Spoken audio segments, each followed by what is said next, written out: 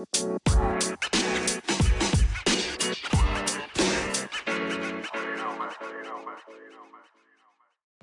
is going on? Welcome to our Friday morning show or afternoon. Hope you guys had an incredible Thursday night. I'm pretty sure Brian did not. And Austin, who owns Patrick Mahomes. I'll still never understand that comment, Austin. You can change your team name no matter what happens to Patrick Mahomes. Just look at Jacob's team if you want to see anyone who changes their team name frequently.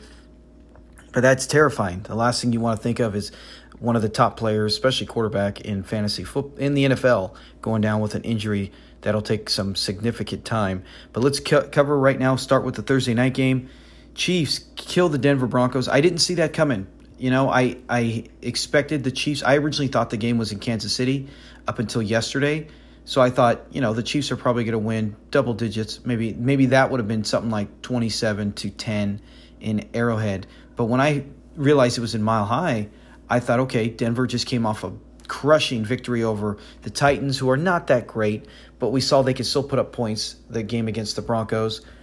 The Browns, week 1. We knew the Titans could do some damage.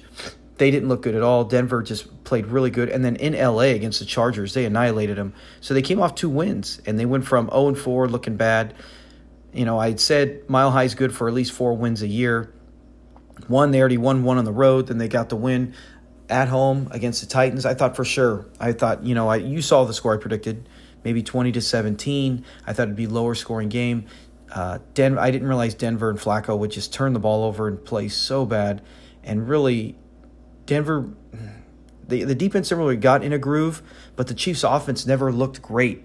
You know, they had the good punt return, which set up after their first touchdown. But even in that opening drive, they moved the ball, they did what they had to do, but they never looked like the dynamic offense that everyone was expecting Kansas City to be. But yeah, and when Mahomes went down, I honestly thought they should have took the field goal then. I thought, you know, the way their offense was doing, they looked like they could move the ball at will, even if it did come down to that. No one thought an injury, but I just figured with the ankle injury he already had, do you really want him scrambling in piles?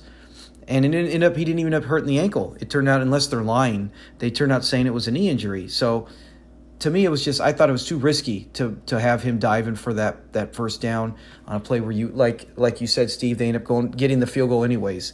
At that point, you might as well figure, they did lose Mahomes, so they're thinking, let's just take the points.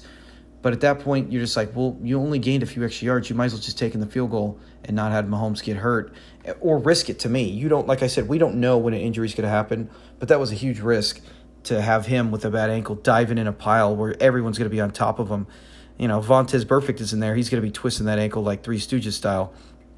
So I didn't like the call. I know Burfict's not there, but still, NFL players, we know a lot of them are going to be down there doing what they can, not trying to end the guy's career, but who knows, falling on an ankle that they know might be hurt. But yeah, the Chiefs, their defense, Dino Dan posted in our group text, over 40 points. They finished tonight with 46. That's as much as nearly, I think they scored 48 the last 4 games, but they scored tonight on a short week on the road. They're on the waiver wire for a reason. They've only had one 20-point game all season. Who on earth would think? Now, like I said, originally I thought, hey, they're in Kansas City. That would be a good defense to maybe stream because Denver has not played great on the road other than the Charger game, but that was more an impressive defense performance by the Broncos. They did run the ball as well. San Diego's not, or LA. See, I still call them San Diego, but the Chargers are not great at stopping the run, so they did run all over them. But you thought on the road the Broncos' offense is not going to do as much. They were in Denver, short week, the home team. This is the second time we've had a home team just get annihilated on a Thursday night game or not play well on a short week. In the road team, remember Carolina Panthers and Tampa Bay Bucks, week 2? It seemed everybody had the Panthers over the Bucks other than Steve Stillwell in our league, but most of America as well had the Panthers, and they looked awful, and the Bucks really took it to them. They did make it a game late, unlike Denver tonight, which I thought, with Mahomes down, I thought for sure they're not going to move the ball well, and the Broncos will maybe – it's a tale of two halves, and there was none of that today. You know, sometimes we've seen just like the Raider-Bears game. That's the soonest example I can think of where they went into halftime 17-0 Raiders, and then the Bears came all the way back the second half, and the Raiders looked terrible. They couldn't move the ball. They ended up still winning, but for a while they couldn't move the ball, and I thought maybe that would happen to the Chiefs, and the Broncos might get on a run. So Mahomes is hurt, which is very disappointing. They're saying right now 3 weeks at best. I mean, it could happen. They won't know until they see the MRI. I just hope it's nothing serious. I hope it's nothing season-ending. You'd like to see him in there because, honestly, the Chiefs, even though they're not playing incredibly great, they're one of the few teams I have hope in the AFC. Excuse me for that pause. I had a yawn. They were one of the few teams that I had hope that could possibly beat the New England Patriots, what they should have last year. They blew that. We're not going to rehash that. But, yeah, he's hurt. We'll see what happens. 3 weeks would not be too bad.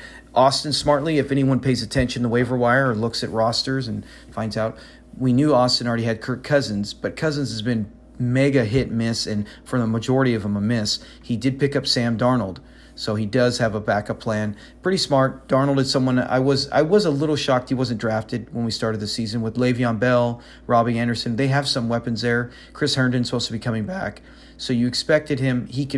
He even last year had some games where he had really solid games and he disappeared. He's a rookie, so of course he's not going to be 100% consistent. Even some of the veterans aren't.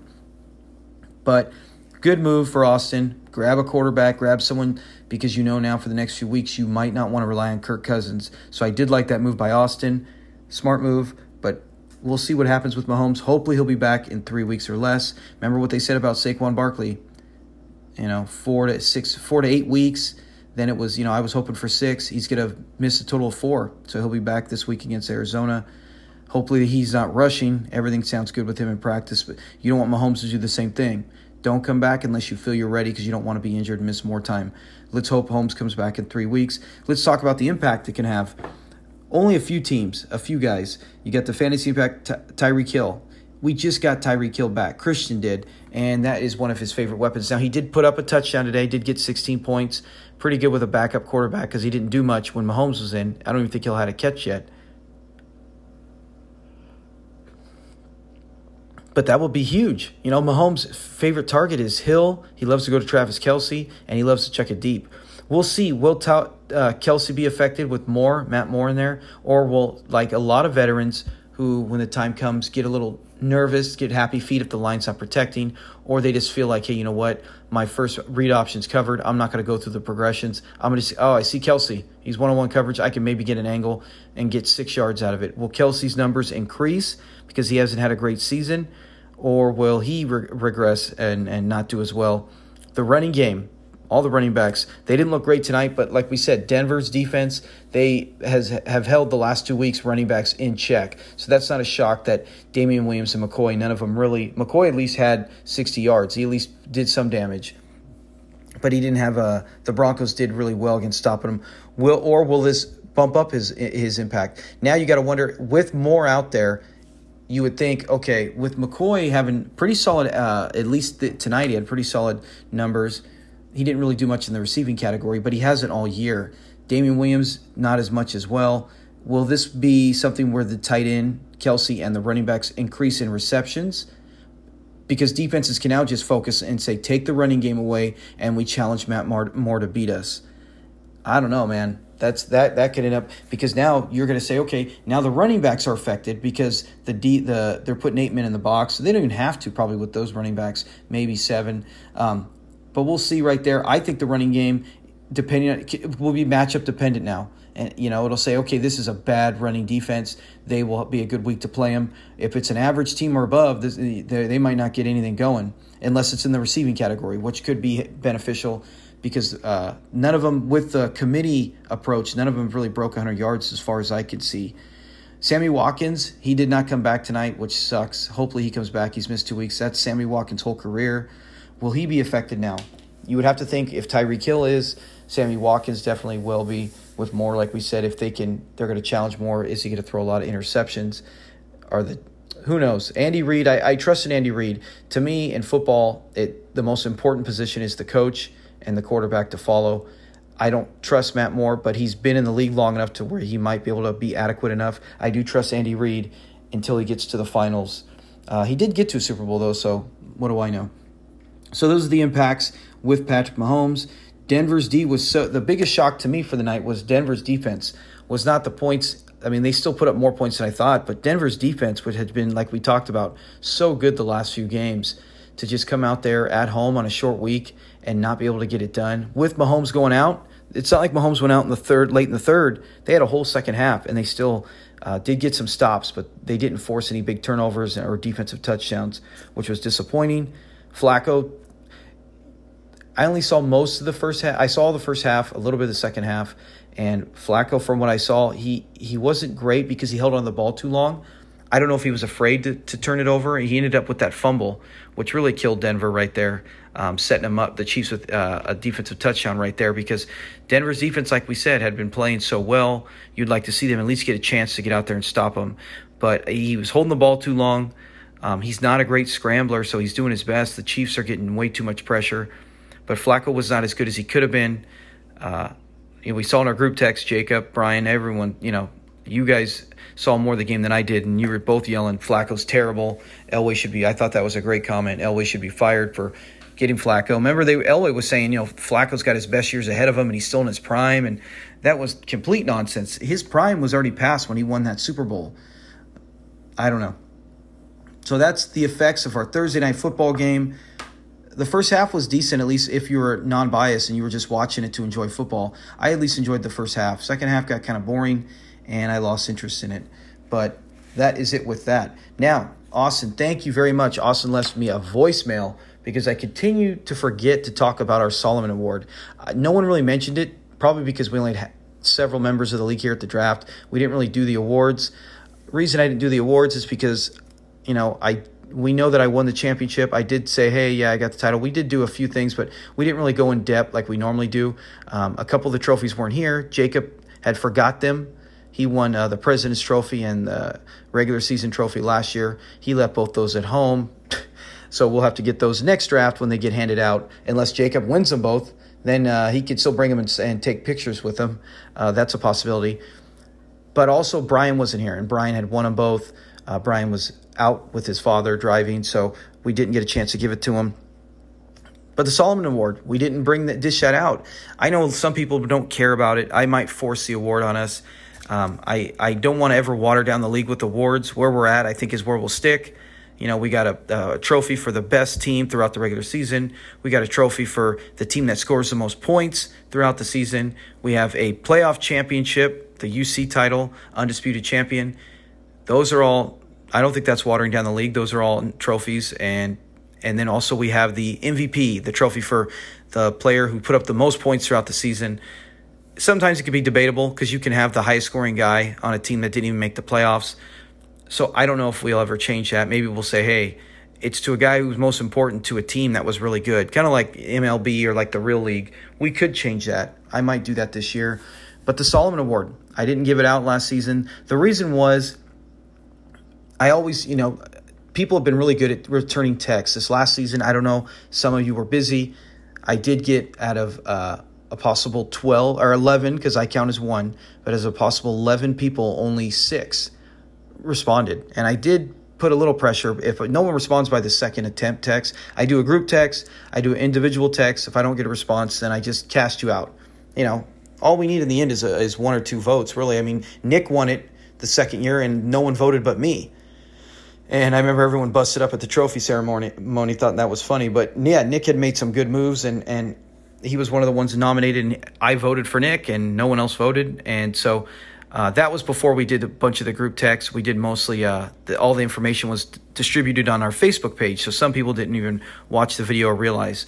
So since then, we did it in the group text, and we've always got 99%, actually 100%. We have always had 100%. This last year we didn't.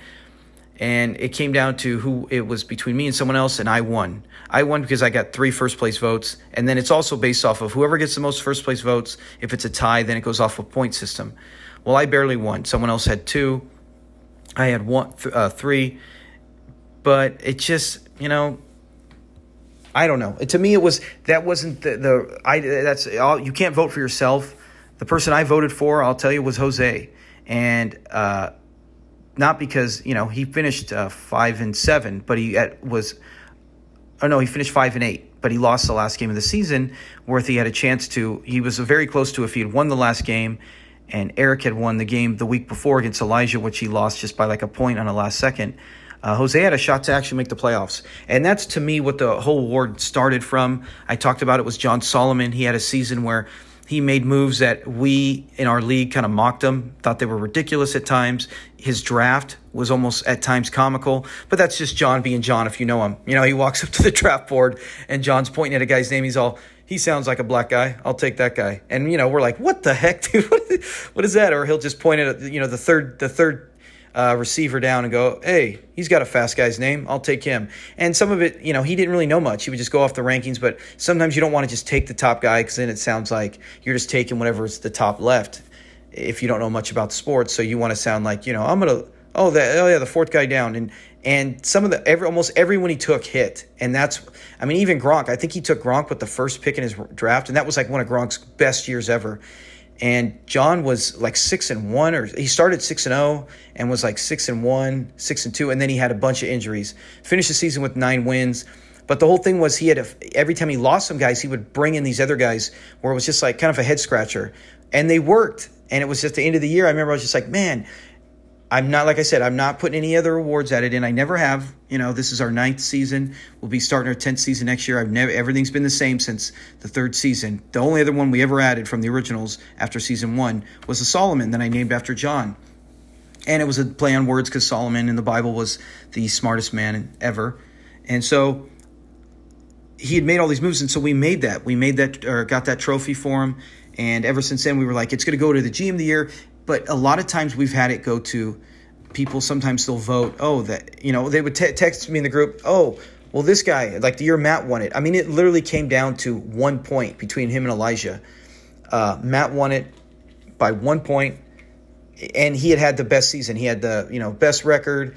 It wasn't to basically say, here's an extra trophy for a guy we already know was the best at everything. It's supposed to be a guy who makes moves, who might at times, what is it? I wrote this down. They do more with less. And not that, it could be their fault. Maybe they had a bad draft. So you go, well, that's their fault. Then they're not a great GM. Well, no, they took a sinking ship and improved it, and they did what they could, and they patched it up. Dino Dan was a great example. I nominated him that year. You might have looked at it and said, how could a guy who was dead last in league in scoring and make the playoffs? It's just pure luck. Well, it doesn't matter. It doesn't mean yes, he had lucky weeks where he might have scored 100 and then his opponent scored less. But he had injuries. He had guys who didn't pan out. He had Wes Welker and Manning, and I can't remember if Manning got hurt that year. That was the year after Dino Dan had those two, and they did great. Welker got hurt. I think he had another concussion. It was done. Those were his aces, and he did what he could, and he made the playoffs. That's all that matters. Doesn't matter if you outscored him by 300. He made the playoffs, and I nominated him that year. He didn't get it. But the whole point was that is what I was looking for. That's what the Solomon Award was supposed to be about. And I know, I don't know. I can't speak for anybody. I hope it's an honor if you get the award. It's something that people don't just go, oh yeah, I got it, whoop-de-doo. Maybe you do, maybe you don't care about that kind of thing. When it comes to things like this, I get excited. Obviously, how other leagues are we in where they got weekly videos on Facebook and their commissioner doing a podcast? I don't get any money. It's not like you guys are doing monthly or yearly fees. So it's something that I'm passionate about and I enjoy, and that's what the Solomon Award was. So I am now it's not going to be any more for votes, because sometimes I've had people also text me, oh, well, who's nominated after I've already made the video and after I already put it out in the text and after I already mentioned it, to the person, hey, these are the nominees. Now, it's always been, we've changed the last few years where here's the top 3 or top 4. One year I even had top 5 guys that I think based on the reasons. And I would make a 15-minute video on it on our Facebook page. And then I would get a text, oh, who's nominated? Well, I already said who's nominated. And it just felt like if you don't want to watch the video, that's fine. And I'll tell you who they are. And you guys will just say, okay, I'll give him the most votes because he finished first place. Well, that's not what the award was about. If it was just that, then I might as well never have created it. You already got the award for having the best record. That's the regular season trophy. You already got the award for scoring the most points. So it's not just based on that. Jose was a perfect example last year of a guy who was 0-6. He fell to 0-7 because, like I mentioned, he had like 5 guys on a bye week, and you can't cut all those guys to make up. So that was basically I'm throwing in the towel this week. I'll do my best. He did put up a few scrubs, but he got annihilated. a lot of us would have just said, trade anyone I can. Now, he did know we were coming into a contract league, so he kept the guys, but he still could have traded some and got draft picks to be prepared for next season. But he didn't. He continued to plug in guys, and I made a video last year. Nobody has to watch it. I'm not saying watch it, but I made a video where we put in reasons why and some of the moves he had made throughout the season, and he won 5 straight games and cost some guys playoff spots. That's what the award was for. So I am going to be in control of it now. So from now on, it's just going to be me. I'm not going to put it up to vote. I'm just going to do the season, and and what it basically does is it excludes me. I don't care. I really honestly wanted to win it at least once. I got it twice. I wanted at least once just for the fact that it made me feel like, hey, you know what? My peers appreciated it, and that's what it was. It was supposed to be something where your peers or your other, league members give you credit for doing something that they feel you were the best at that season. And we joke around like Jacob. Jacob right now is number 1 on my list, and I know right now you would say, well, isn't that hypocritical? You just got done saying, I know he's 6-0. I know he's number 2 in scoring. Right now he's for the top, but he's that at that point. Now see, Matt won it one year when he was the best. Brian won it a year that he was one of the best. It could still go to those guys as long as it's not just something like the year Elijah almost won it. He had a really good draft, and then that was it. Everything just went his way. He didn't have any injuries. Some of the guys that he got, Elijah just looked off ESPN draft thing and got him and just set his lineup. And he did get some luck throughout the season, but he didn't make a lot of moves. And I don't know. He wasn't one of mine. I voted for that year. I just didn't think. I just go, oh, he didn't really do much. He just got lucky, kind of. Why other guys actually made moves. And Jacob, we talked about the draft. Sutton was one of the last players he picked. Waller, who's been excellent, was the absolute last player he picked. So he's picking because Eric kept the Niners D, and some people might have been questioned with that. That was a move I thought was very impressive because we saw with Bosa and D Ford they were going to be better, and now they are incredible. And their defense is a reason he has 2 wins. He should have at least 3. I know we didn't. Several guys in our team, we have a bunch of guys 2 and 4. There should be several who have 3 wins. Jose should have maybe 4 wins. Austin should be 6-0. So there's a lot of coulda, shouldas. But like the move that I just said right now, Lazard. Eric picked up Lazard. Now we might look at it and say, oh, maybe it pans out and is nothing. But those are the moves that now that I'm taking over as the Solomon, a guy who's going to say, these are the 3. At the end of the season, I'll give you top 3, and then I'll announce the winner, and then you'll get the award next season. I'm thinking of buying a new one because that old one is thrashed. Thank you very much, Matt. But that's basically what I've said. There's other guys I've seen where, now within a contract league too, it's not going to be just like I've been fortunate to have some of the best running backs. Jacob has been fortunate. Some of the guys who have the higher records carried over some really good guys last year. I'm looking to see Jose. Jose's one of the ones on my list. If it was just up to me last year, Jose would have got it. If this rule was in play last year, that's why I'm just like, he did some moves that really shocked the league, showed people that he was on the ball and he was doing whatever he could, and he made a lot of moves. And I've seen some of that with Dino Dan, with Nick, with his quarterback injuries, with Big Ben. But Jose, right now, if I had to say top 3, and I'm not looking over any lists, I'm just saying top of my head who's I've been impressed with. I would have to say, in any order, it would be Jose, Jacob, and probably Eric, because some of us, we've already been fortunate, and some of us are just bad luck, and there's nothing you can do about it. So that's the news on the Solomon Award. Like I said, why it's there. It can still go to the guy with the best record if he's someone who has done an incredible draft and a lot of incredible moves. And now that we have contract leagues, it is going to be something where it might have to be moves done throughout the season, either based off injury or based off trade or based off incredible draft picks and looking for those sneaky guys. And a few of the guys in our league have done that. So that will cover that. I went a little too long on that, probably talking about the history of it. I apologize if that was boring or if you had to fast forward that. Now let's get to another thing that popped up. Contract players. I had someone text me the other day, hey, can I trade a guy I have on a 2-year deal to a guy who is on a 1-year deal, but he's got 10. So basically you would be sending a guy who has 2. So if, let's say I have 10, let's do the math. I got 10, and I'm going to send a 1-year guy to you, and you're going to send me a 2-year guy. obviously that won't fit. That would mean I have 11. That would fit for you because now you would drop from 10 to 9 or whatever your case may be. You could even have less. But you're only taking on a 1 year and you're losing 2. That totally works. But because, see, the reason is his reasoning was the contract that he's on this season falls off at the end of the year. So if you trade for a guy who, let's say, like I said, I've covered it before, if I trade for Baker Mayfield off Matt, I have to count for all 5 years this season. But the one for the season at the end of the season falls off. So on the books, I'll be stuck for 4 until all 4 years are done. So even going into the last year, I've already sat through 3 years of Baker and he's been great or whatever, or he's been terrible. I'm still on the book for all 4 until that 4th year is done. Then it's all off the books. But I don't take on the 5th year on the books because that season's it's only starts with if you have them from week 1. Week 1 on, it'll start. Preseason, you trade him, it still will carry over to the new guy. But it stays with the new guy all through the whole till the contract expires. So no, you could not trade a guy who has 2 years to a guy who is already at 10, because if he gets rid of a 1 year guy, he's at 9, and that other year won't fall off until the end of the season. Then he could. So I hope that clears that up. I hope that makes sense. Oh, and then another one I wanted to cover. This is just an example. Let's say I had Andrew Luck. Okay, let's say I had him in the offseason. I didn't put a contract on him because secretly I wanted Kyler Murray really bad, and I was hoping I could get him or Lamar Jackson. I ended up getting both.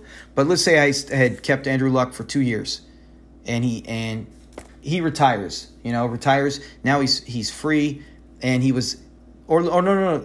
He did retire. It's different with retiring, because now he's officially off the books. Yeah, he's still going to have to. If the guy enters the year, Antonio Brown was on the record for 3 years with Jose. Antonio Brown, here's the other example. Antonio Brown retires, right? He's done with football. Jose cuts him right there. He is free. Jose gets those 3 contracts back instantly. Now, if I pick up Brown or if you pick up Luck, you can keep him for that year if he comes back that year. But you cannot put new contracts on him because he's on your roster at the end of the season. And the reason for that is I covered this with a few people who were attempting to do trades earlier this year, and they had questions. The reason for this, so I'm telling everyone, hopefully everyone listens to the podcast. I don't know if everyone does. But the reason for that is because you have to be allowed for everyone to draft him. Now, I get the fact that Antonio Brown was picked up by Dan O'Dan and then cut. Any of us could have got him, right? But none of us are going to pick him up because we don't have room at the time. We have full rosters, and it's just at the point he might not come back until next year. So the reason is you want everyone the chance to, now because you got Brown like that, but let's say I cut Andrew Luck and then all of a sudden someone goes, okay, I'm number 1 on the waiver wire. I hear a rumor he might come back, and they grab him before anyone else can, right? You're number 2 or 3 on the waiver wire. The guy ahead of you doesn't want him. You get him, and now you hold him all year, and then he does come back, and then you pop a contract on him. No one else had a chance to get him because he was under contract, he was cut, and the waiver wire priority was used. And the whole thing is that no one else had a chance to get him. Once you're on a contract, whether you are traded, cut, anything. If I cut right now, if I cut Saquon Barkley, let's say he was out for the rest of the year and I cut him and I got him a 4-year deal and I eat the contract where I'm, okay, now I got 4 dead contracts and Barkley's on the free agent list and someone picks him up for next year, he still cannot be kept under contract. He would have to enter the draft again to give everyone an equal chance to try to draft him. Make sense? I hope it should make sense. But I'm covering all this now so that we can come back to it. I have it all written down. But each podcast we talk a little bit about more. I will write on the messages or the notes on the podcast so that in future if something comes up, you can look it up. I'll always have it titled Contract Talk, so you can look it up and go, what did he talk about? What, if they have any questions. All righty. Now let's get into the part. Oh, before we get to the game previews, I want to get into Dino Dan's guarantee. He guarantees that one of the 2 6-0 teams go down this week. I don't know how, if he was playing one of us, or that would have been even better. That would have been great if Dino Dan, I don't know when Dino Dan plays Jacob. I really hope he's undefeated and Dino Dan gets a chance to take on Jacob, because then maybe he can put another guarantee, and that would be exciting to see if that happens. But maybe Dino Dan just has a gut feeling. He's got a feeling that one of these undefeated teams is going down, and this is the week for it. Let's cover both games and what is a possibility why one of us can go down. It's myself and Jacob. Let's look at my game. I'm taking on Steve. This is not a game review. I'm just doing this. I'm predicted to score 157. Steve is predicted to score 127. Now, he had LaShawn McCoy play tonight. McCoy only got 9 points, but he was only predicted to get 8. So, I mean, I'm sure Steve was begging for 18, 20, a big game for him. He did have a 20-point game earlier in the season, but he did outscore his projection. And me, I played like a genius. I didn't think, I love, oh my gosh, brain freeze. I forgot it. Anyways, I want to keep calling him Moyer, the stupid pitcher. Jamie Collins, Sr. for the Patriots. I picked him up last week for the primetime game on Thursday night. He's not very good at tackles. He's good at big plays. But I was like, you know what? I wanted to have someone for tonight's game, and I believe it's Alexander. He had 2 really good games in a row, 20 points. He took over as a starter. He had a terrible game, only 3.8 points. That's a huge advantage for Steve. Now, the thing is, my total projection actually went up by a point because Alexander was only predicted to get 2 points. I don't know why. Maybe it's based off of earlier in the season when he was just like a special teams linebacker and he wasn't the starter, but now he's actually jumped the 2 starters ahead of him and he is the starter. And he was I got him hoping, hey, for 15 to 20. He only got 3, so it's 3.8, so almost 4. Very disappointing, but he did outscore his projection, so I actually went up. So 157 to 127. I will cover why maybe Steve could win in the projections. I have a 30-point edge on him. Let's look at Jacobs. He has 150 over 137 for Eric. His projection is slight different. He is scoring a lot less than he has. Now, remember, the Patriots defense, he's had games where last week he was projected to score 154, and the Patriots defense smoked on primetime last week, and that jumped up drastically to like 180. So we'll see what's going to happen. Eric's got the Niners D, which is just looking for an incredible game at Washington.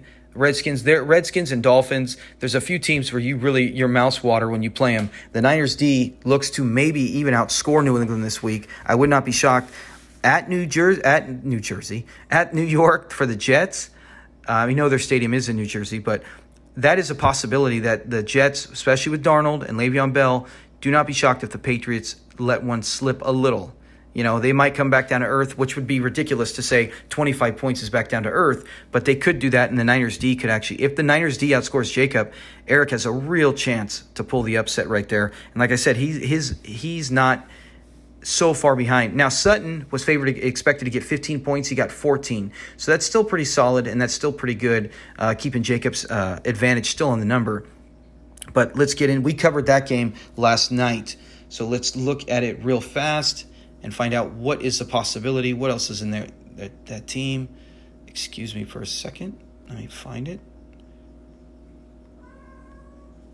We'll cover all the players that played tonight as well. Yeah, Sutton, 14 points. Right now you got 150 to 137. We already talked about this game last night with all the positions.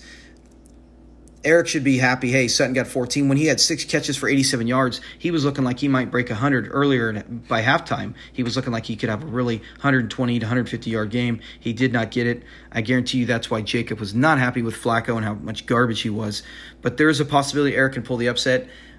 My game, we'll see if Steve can pull it. He is winning right now, 9 to 3.8, so that is a possibility. You never know. I mean, last week I had a guy get injured and got a 0, and I got Amari Cooper got injured and got a 1. So between 2 guys, and then Will Fuller only got 9. So between 3 guys, I only got 10 points. So it all depends on your big guns, who shows up and who doesn't show up. So let's get to the game reviews, and we will start with my game. Right here, we're already on it. The Murray-Kyler Moore show going against the Hot Chubb Time Machine. Now, I have an advantage because Hot Chubb is not there, and that's the only reason McCoy played tonight. Chubb has been one of the key cogs in Steve's team this year, and one of the reasons he has at least 2 wins, and he has won 2 in a row. Jimmy G going against that Redskins defense. This might be one that Jimmy G finally has a huge breakout game. He had a pretty good game at Cincinnati. I expect nothing less than 25 points. On the road against Washington, and they've had several defensive guys injured. You think Garoppolo might throw for 300, could throw a couple touchdowns.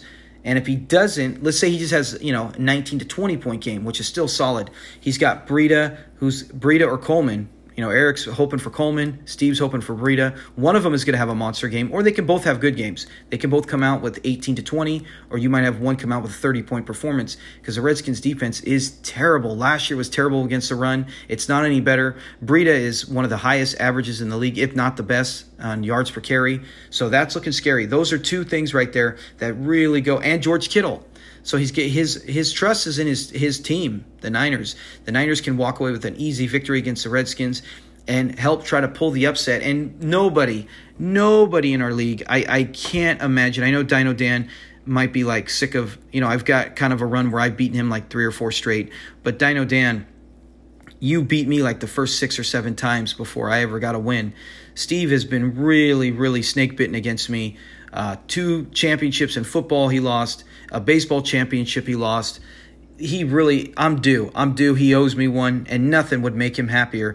He almost ruined, in our baseball league, he almost ruined my undefeated season. The last game of the season, I was 12-0, and he had the lead, but in the morning, because of stat correction, he went from a 7-point lead to a tie. So that would have been one of the best victories for him to cost me that. But so he's got a shot, to be the guy to end my 6-0 streak, the best start I've ever had. I've never had a better start than 2-0. So this will be the best way for him to end it. 15 straight games, if you count from last year. He'd be the guy to end it, the longest winning streak over 2 seasons. The longest winning streak in a season is still at 9 games with Dino Dan. Unless you count play. No, regular. We're just doing regular season. Just doing regular season right now. That's what we're talking about. Dino Dan still has the best. Jacob and myself are trying to knock on that record. We're a couple away. Steve would love it. Dino Dan, I know you're begging for Steve to come away with a victory. This is one time you guys can agree with each other. You're not a Yankee fan. You're definitely not a Niner fan. But you are a Steve. You're going to have to cheer for the Niners this week because you're in my division too. This can help you gain a game on me. But yeah, Steve, he deserves to get if anyone deserves a victory, it would be Steve. But running backs, he's got Breida and McCoy. Barkley, we'll see. Barkley has a great matchup for Barkley to come back to against the Arizona Cardinal and their bad defense. Ezekiel Elliott, the Eagles, the good thing is the Eagles' run defense is really good. Their pass defense is not bad, although they are getting, I think, one of their corners back. But Amari Cooper's out, so that's the best news for Steve. The fact that Zeke is going against a tough run defense, we'll see what he can do. Zeke's been pretty solid this year. Right now in the rankings, he's top 6 running back and ranked 20 points a game. That's it. It's going to come down to Murray, Barkley, and Elliott. And can Breida bust out a 30-point game or 25-point game, something where he gets his 2 running backs with McCoy combining for around 35 or so. Jimmy G, we know will have a good game. Kyler Murray should have a good game against the Giants. Kyler Murray has climbed all the way up into the top 10. He is number 7 right now overall in quarterbacks in our league at 26 points per game. Jimmy G is 25th with 16 points, but some of his games have been defensive games where they, like I said, they rely on the run. But against a bad Redskins defense, this might be one, just like with the Bengals, where he puts out one of his best performances of the season. We'll see. Wide receivers, Julio Jones, number 1. Out of all 4 receivers, like I said, Amari Cooper's out. Amari Cooper had a 3-touchdown game last year in this same place in Dallas against this Eagle team. So it's killing me to have him out. And he picked just like he lost Nick Chubb, he lost one of his strongest points. I lost Chris Godwin, who's the number 1 receiver in fantasy this year, who's on a bye week. So you're taking away 2 top 5 receivers. With Godwin on a bye, number 1, and Cooper, number 5. I lost 2 top 5 receivers. This is a perfect opportunity for Steve, led by Julio Jones, who should have we'll see. We'll see. I was going to say, he should have a great matchup against the Rams in a shootout with Talib out, but it just hit me again like lightning striking the brain. They got Ramsey. So we'll see right now. Jalen Ramsey, if he covers him, if he plays most of the game, that might actually lock him down. It might actually make a better performance for Ridley and Sanu, or the running backs in that system. But Julio Jones is the best of all the receivers. Robert Woods, if I get Robert Woods to outscore Julio Jones, it'll look real good for my team. It'll be tough for him. That means Robert Woods had a monster game or Julio Jones had a terrible game. So That's all I'm hoping for. Looking on the paper, I'm going to be watching those two saying, hey, Robert Woods, you're beating Julio Jones. This game should be in the bag. Will Fuller and Mike Williams. Mike Williams is more consistent with targets. If he can just stay healthy. I mean, look at the last 2 weeks. 6 for 74, 5 for 72. He just needs to sprinkle a touchdown in there. And last year he was great at touchdowns and in the red zone. He's been injured too much. So hopefully he could stay on the field the whole game and get out there and at least get a touchdown this week in that streak. I got Will Fuller. I'm just begging that he can just catch one touchdown, not drop 3 like he did last week. No one expects him to do what he did 2 weeks ago. But if I can just get any kind of production out of him, that would be a benefit. If you look at the 4 receivers, I'm going to have to lean towards Steve, just in the fact that I think Williams and Will Fuller could be a wash. Both of them have potential. Will Fuller has the highest ceiling behind Julio Jones. We know Will Fuller has had plenty of games with Deshaun Watson lifetime where he's averaging over 20-plus a game. Julio Jones, like I said, is the safest bet out of all of them. In a combo, the way Robert Woods, unless he's only had a good game against Carolina week 1, and then he destroyed the Bucs. After that, he's been non-existent. The Niners kept him without a catch. That's the first time ever, I believe, as a Rams player, he's been held without a catch in his career. So we'll see what happens this week. I do think if I had to base it on receivers, I would rather have his 2 for this week. So he's got the edge in receiver. Tight end, you got to give it to Kittle. Great matchup. The Packers last few years and this year have been really good against tight ends. I know it's Waller. I just got him in a trade. I'm just hoping Waller can give me 10 points and I'll be happy. But he's got a tougher matchup. Kittle, meanwhile, has a much easier matchup against the Redskins. And Kittle's had his 2 best games of the season since Steve's gotten him. So got to give advantage to tight end by a little bit. Not too much, but I would much rather have Kittle going into this game than, especially with the matchup. Flex, I don't know what to make. Metcalf, he had a touchdown the other week. He can easily do that again against this Ravens secondary. Derrick Henry, I'm almost wondering, do I want to play Fitzgerald? You know, Fitzgerald is someone who is at least going to go out and give me 10 points. He's got double digits, I think, every game this year against the Giants. He's got to be good for 6 to 60. He can easily, like last week against Atlanta, give me 12 points. Derrick Henry, the only reason is the matchup is so good. San Diego has been so bad. Last week against the Steelers, 2 weeks ago against the Broncos. They've been, throughout the season, not very good stopping the running backs, and they're bleeding bad now. You know, they're really struggling, and it's in Tennessee. The Titans with Tannehill now, they might have an actual throwing game if Tannehill can get some completions downfield, open it up, and we'll see if this is one of those games where Henry breaks another big 80-yard run or something and just runs on the Chargers. If Henry has a monster game, that could really swing it. If you right now, if you told me to play Metcalf or Henry, I'm going to take Henry because he has a better matchup. Both of them have good matchups, but the Chargers have just been so bad against the run. You gotta have hope that maybe the offense will flow a little better. Defense, he's already got it. There's no way Alexander's not going to get 3.8 points. Knock on wood, stay healthy. He should have that. The Redskins, with Callahan, love to run. He's going to probably give Adrian Peterson at least 25 carries in that matchup. Even if they fall a couple touchdowns behind, they're going to stay involved. Alexander should. That's good for him to get a lot of tackles. He's got the edge there. And with defense, if you look at rankings, Buffalo is the number 1 ranked, even, yes, over New England this week. They are at home against the Dolphins. Although the only thing that might sway me a little is that Fitzmagic is playing. He is a former Buffalo Bill. He might go out there and just sling it, throw 3 touchdowns. Do not put it past him. You know, we saw he brought them back last week against the Redskins. He had that crazy look in his eye. But he can also go out there and, like he's done in the past, have a good game and then go out there and throw 3 interceptions in the first half and get benched.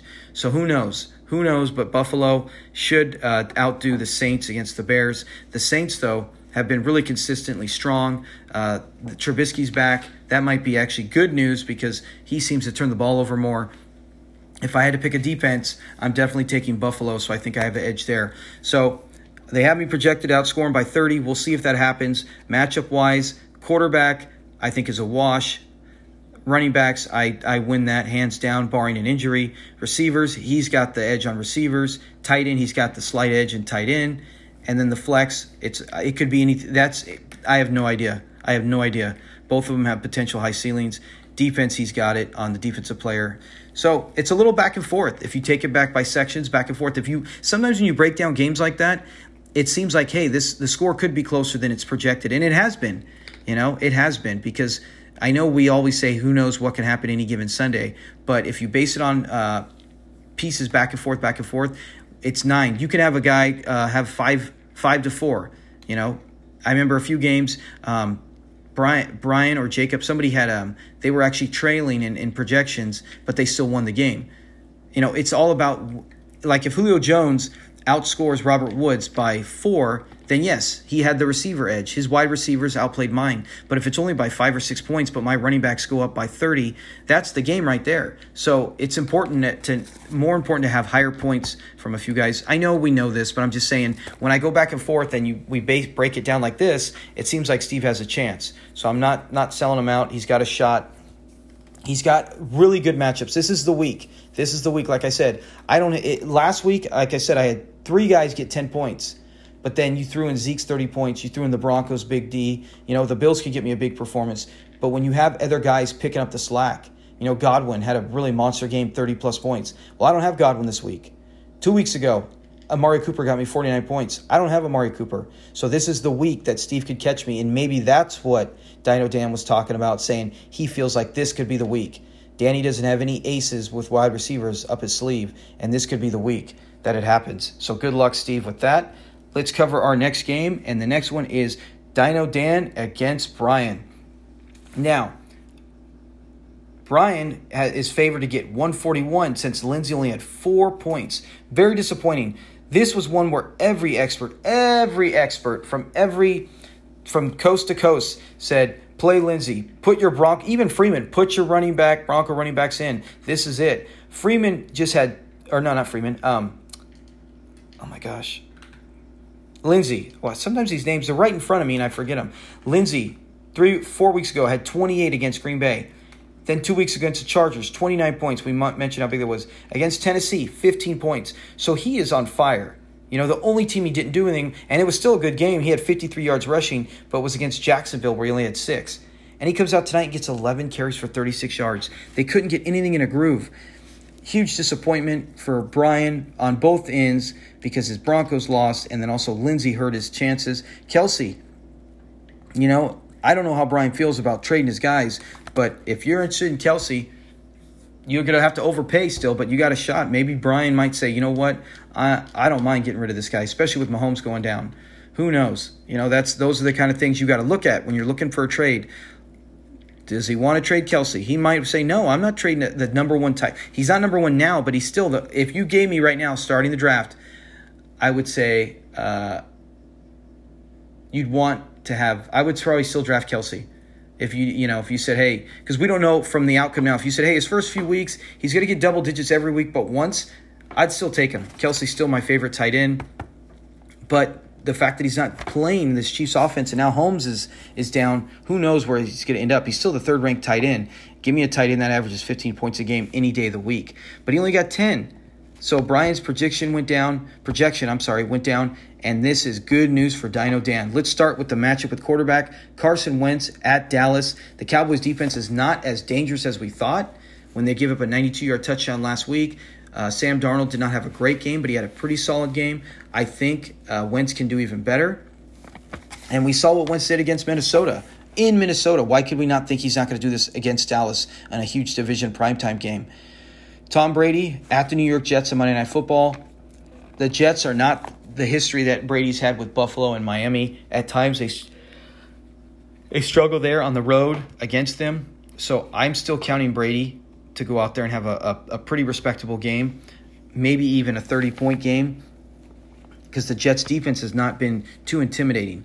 Their offense is better now, but their defense is not. So quarterback-wise, if you told me, I would rather have Wentz just in the fact that the weather, the area, Dallas, I think Wentz, the Eagles' offense, everything's just clicking, it seems, the last few weeks. Not their defense, but the Eagles as a whole. I would rather have Wentz this week, but not by much. I mean, Brady's just got to hope that he's got some help and that Edelman can play. I don't think Gordon's going to play. If Dorsett gets out there, he needs some of his weapons. But if we quarterbacks, I would say Wentz slightly. It might even be a push. You might even say a push. I think both quarterbacks are even. I think they're both going to come within a few points of each other. Running backs, Mack and Jones against Lindsey and Ingram. Even if I didn't know. Now, if I'd have talked about this game last night, I would have still chosen Dino Dan's running backs. And let me tell you why. Lindsey, I would have said, is going to have a big game. I wouldn't think Ingram would have a monster game. I don't know what to expect. We saw at Seattle, Kamara and the Saints ran all over them. So Ingram and Lamar Jackson could easily run all over them. But they could also be in a matchup where they try to take Ingram away and they want Lamar Jackson to see if because he's inconsistent at times with his accuracy, make him beat him with his arm, not his legs, and they can just do what they can to take away the run. But I would have thought Lindsey had a big game. But Mack, I expect big things from Marlon Mack against Houston. He's at Indianapolis. They're going to do what they can to get a lead and pound him the ball. When he gets all those carries, when he gets over 20 carries, he's had 30 points. Only 8 points. That was a tough one at Tennessee. And 22 points against Kansas City. And they, like we said, get control of the clock against Houston. If they can get anything where the game is close, Mack should have a big game.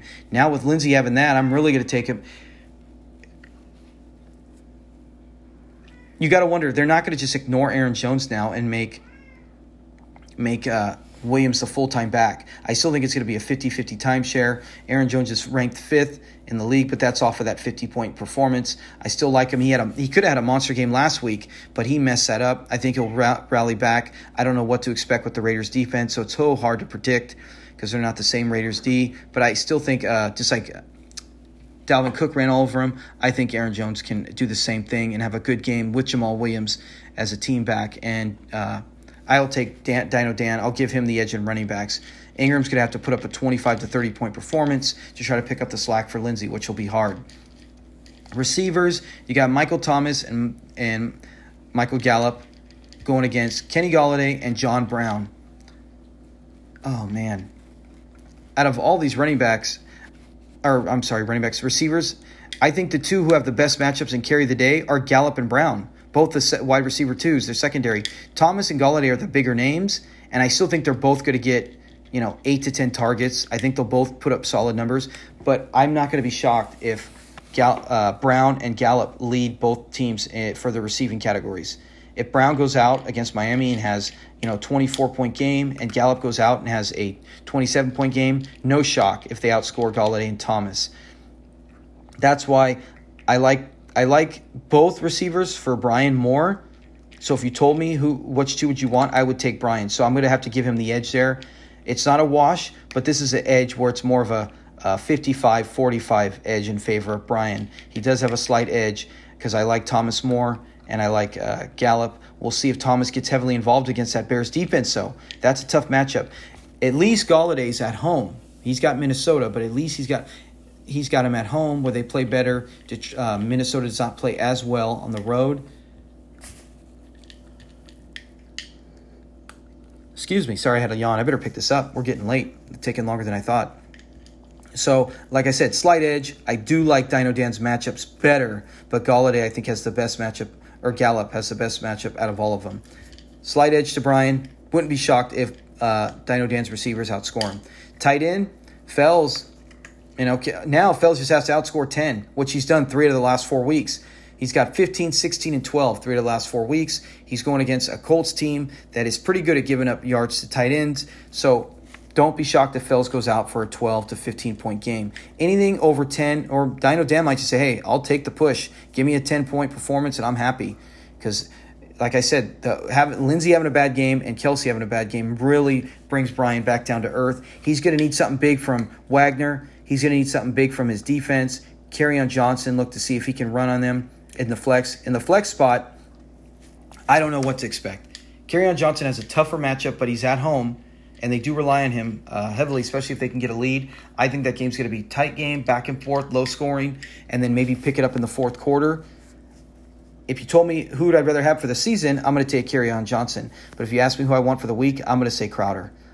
Just in the fact that Crowder's only had 2 games with Darnold. Week 2 doesn't count because he was out. He had 14 catches against Buffalo, and Buffalo was a very good defense and still is. But against a good D, he had 14 catches for 99 yards. Last week, 6 catches, 98 yards. So he's been 3 yards away combined in 2 games against Darnold from having a 5-point bonus. The guy can play. They use him like Wes Welker. They use him like Edelman. Great grab for Dino Dan to get Crowder. And now he's got a guy he didn't play him last week. He wisely plays him here. And he's on prime time. If this game is anywhere within 15 points, and I don't believe Brian has anyone for the Jets or Patriots on that Monday night game, that is going to be a nail-biter, because if it's within 10 to 15 points, that's going to be tough. You're going to really be hoping that Patriots D takes Crowder out of it, Brian, because Crowder can be the difference in this game. So I do like it right now. If you told me pick one, I'm taking Crowder in the flex, and it's fun. He's going to play the Monday night game. We'll see if he can continue to go 3 for 3. Maybe this time he breaks the 100-yard mark for Dino Dan. Defense, I like Wagner more than Campbell. And defenses this week, that's a tough one. Minnesota has been more consistent. The Rams were really good and now falling apart. This might be a week they get right. We'll see how big of an impact Jalen Ramsey has. Does it allow Aaron Donald to get more pressure? I'm going to say push for defense. Maybe slight edge to Brian. So this will be a good game. This will be a huge win for Dino Dan if he gets this. Gets him back to 3 wins. Or not back like he wasn't there. Gets him to 3 wins. Gets him to 3 and 4. That would pull Brian down to 3 and 4. Brian's looking to not... This will be only the second time ever he's lost 4 straight games, as the one year he started out 0 and 4 and then ended up making the playoffs. But it's nothing new. Last year, Brian was 4 and 4 and went on to win every game the rest of the regular season and capture the President's regular season title. So I don't think Brian's scared, even in a loss. I think he realizes his team is good enough, and he can easily right now be 4 and 2 like Austin, or 5 and 1, possibly even 6 and 0. So when you're in Brian's position, you're not sweating it. I don't know. I can't speak for him. Maybe he is. Maybe he's going to be sick of losing these games. But it is a real possibility looking at these. Up to last night, I would have gave the edge to Brian on possibly winning this game. Now, this looks like one Dino Dan could steal away from you. And let me check the time. I am getting real tight. Yep, I only got 4 minutes. Less than 4 minutes. Let's get to this last game. Sorry, Matt, if you listen to this. Matt Baker's dozen against Elijah Duh winning. Elijah hasn't done his roster adjustment, so I can't say too much. Winston's on a bye, isn't fixed. Matt's got Minshew in a monster matchup against the Bengals. Give me Minshew. I don't know who Elijah's going to get off the waiver. He lost his chance to get Sam Darnold. I don't know if he wanted him against the Patriots anyways. But Minshew, I'm going to take that just in the matchup. I don't know anyone off the waiver wire that's going to have a better matchup than Minshew against the Bengals. Running backs, hopefully Gurley plays. If he does, if Gurley's healthy enough to play and not get 50-50 share, I think Gurley's going to have a really big game against that Atlanta defense and Josh Jacobs. We've seen the Packers, their one weakness, the only person who didn't really light them up was Zeke. That's because they were behind and it was game script. Packers defense can give up rushing yards. But if the Raiders fall in the same boat that the Cowboys did and they're behind, Jacobs isn't going to get too many carries. Running backs, I'm going to say wash. If Gurley plays, it's a wash. If not, David Johnson's going to outscore everybody. Mixon, very tough matchup against the Jags. That's going to be hard. Mixon has done nothing. The offensive line is terrible. Everything I've heard about Mixon is people are saying sell, sell, sell. I don't know anyone who's buying. No one's going to be buying any of Mixon stock. Let's get to the receivers. So running backs, I'm going to say if Gurley plays, I'm going to give the favor to Matt. If Gurley doesn't play, I'm going to give the favor to Elijah. But David Johnson will have the best game out of all of them, I believe. Wide receivers, Keenan Allen and Cooks. I don't know what's happening with those Chargers. Keenan Allen was the top receiver for the first 3 weeks with all the targets. Cooks has almost disappeared going against Deshaun Jackson, who finally looks healthy. That'll be great. He is awesome in prime time in a big matchup against the Cowboys. And Tate, on paper, you got to say Keenan Allen's the man. But this week, if Deshaun Jackson plays, Tate has been consistent, and I think they will rely on him even with the Jags, because Tyler Boyd will probably draw Boya, and that leaves Tate without Jalen Ramsey. So I like Tate. I love Deshaun Jackson. Keenan Allen has to show me before I start jumping on his bandwagon again, because he's had 2 or 3 weeks in a row where he should have done really good and did not, and the Titans are no pushover. So I'm going to take Matt's receivers right there. Tight ends, I'm going – Ertz has been inconsistently and not used as much. Ingram is, when he plays against – what did we say? Arizona is the worst team against tight ends. Play them against – if you have a tight end, play him against Arizona with pride. Ingram will probably lead all tight ends for the week. As long as he gets to play, he will lead all tight ends, and that could be the difference in this game. Todd Gurley playing – Minshew outperforming his quarterback, and Ingram, I think, are all the differences. And Jamal Williams, give him a 50-50 timeshare. I think he'll do really good. Chargers or Ravens, I'm going to take the Chargers defense, although Tannehill's back, so we'll see what happens there. But overall, Matt is projected to beat Elijah 123 to 119. I think it'll be a close game. I think both teams are going to break 120, but I'm going to have to give the edge to Matt right now in that one. So that is it. You guys, I hope you enjoy this. Have your roster set. I'm running out of time. Have a good Friday. Have a good weekend, and enjoy the games. And stay tuned. We'll have a show Monday morning talking about the Sunday night game and previewing any games, especially the one with Steve having Crowder going against Brian. Or I'm sorry, Dino Dan with Crowder. All right? Have a good weekend, guys. See ya. Oh, and one more thing. Everyone go to Silverado Days on Sunday to check out Dino Dan's Chili Cook-Off and pull for him to win. All right? See you guys.